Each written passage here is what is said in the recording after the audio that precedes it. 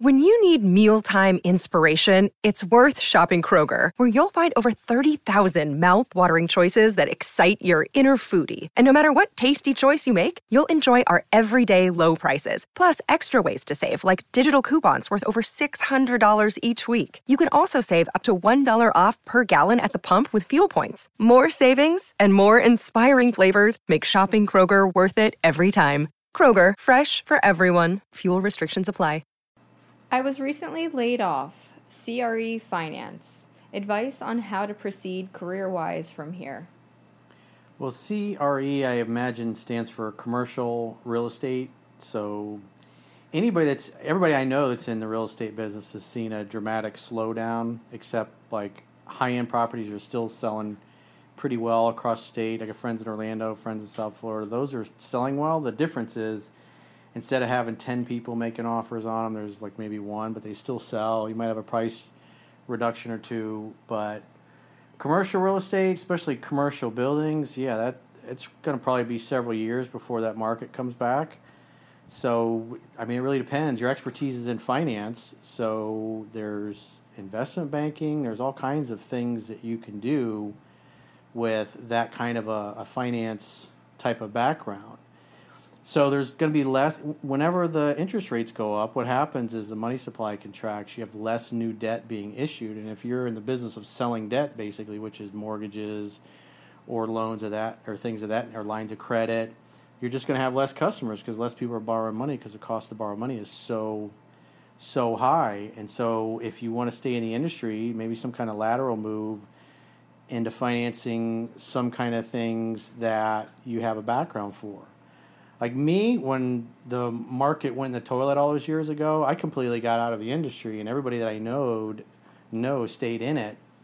And most people ended up going bankrupt, especially the guys that were doing loans and real estate, doing both of them like we did.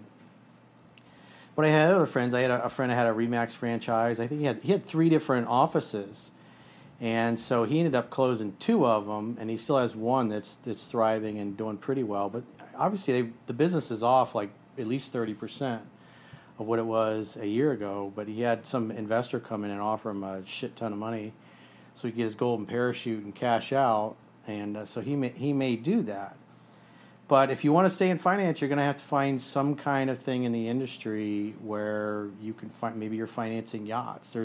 People are always buying and selling things and needing finance, and the reality is the bigger the loan, the bigger the commission. And like right now, commercial real estate, because you hear there's a lot of debt coming due that was financed when it was low, and oftentimes these commercial papers, 10 years or 15 years, 7 years in some cases, that, in other words, you got a 7-year loan or a 10-year loan that may be amortized over longer, but at those 7 years or 10 years, then you have to refinance.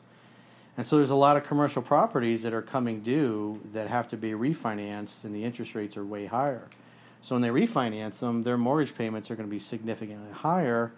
And with all the people that are working from home and corporate downsizing and needing less office space, there's going to be a lot of office buildings that have empty space that have to be refinanced. That means the mortgage payment will go up, so there'll be lots of defaults. So I expect to see a lot of that, especially in the next 2 to 3 years. So you got to find something that if you want to stay in that same kind of business, you got to find something that's selling, and ideally, the bigger the ticket item that you're financing, the bigger your commission, the bigger your income. So what other kind of product or other kind of service would you be excited about selling and believing in and be passionate about? Because if you love whatever the product is or the service or whatever it is that you're financing, you'll be much better at it versus something you're just doing for a job. Just like waiting tables.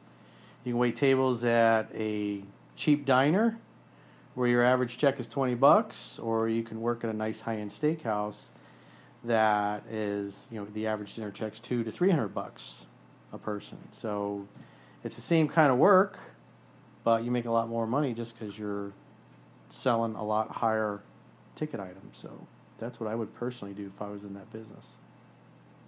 Maybe you can look at corporate financing, like when a new corporation goes into a new office building, they got to finance the copy machines, the computers, the printers, the cubicles, the chairs, the desk in the conference room, all those kinds of things. There's a lot of money in that. I had some friends that did that in Orlando, and when they would have those deals go down, those were like $250,000, $500,000, $1 million in just furnitures, fixtures, and equipment. And so, these guys were all making multiple six figures, even when things slowed down, because the deals were so big. So there's that opportunity as well.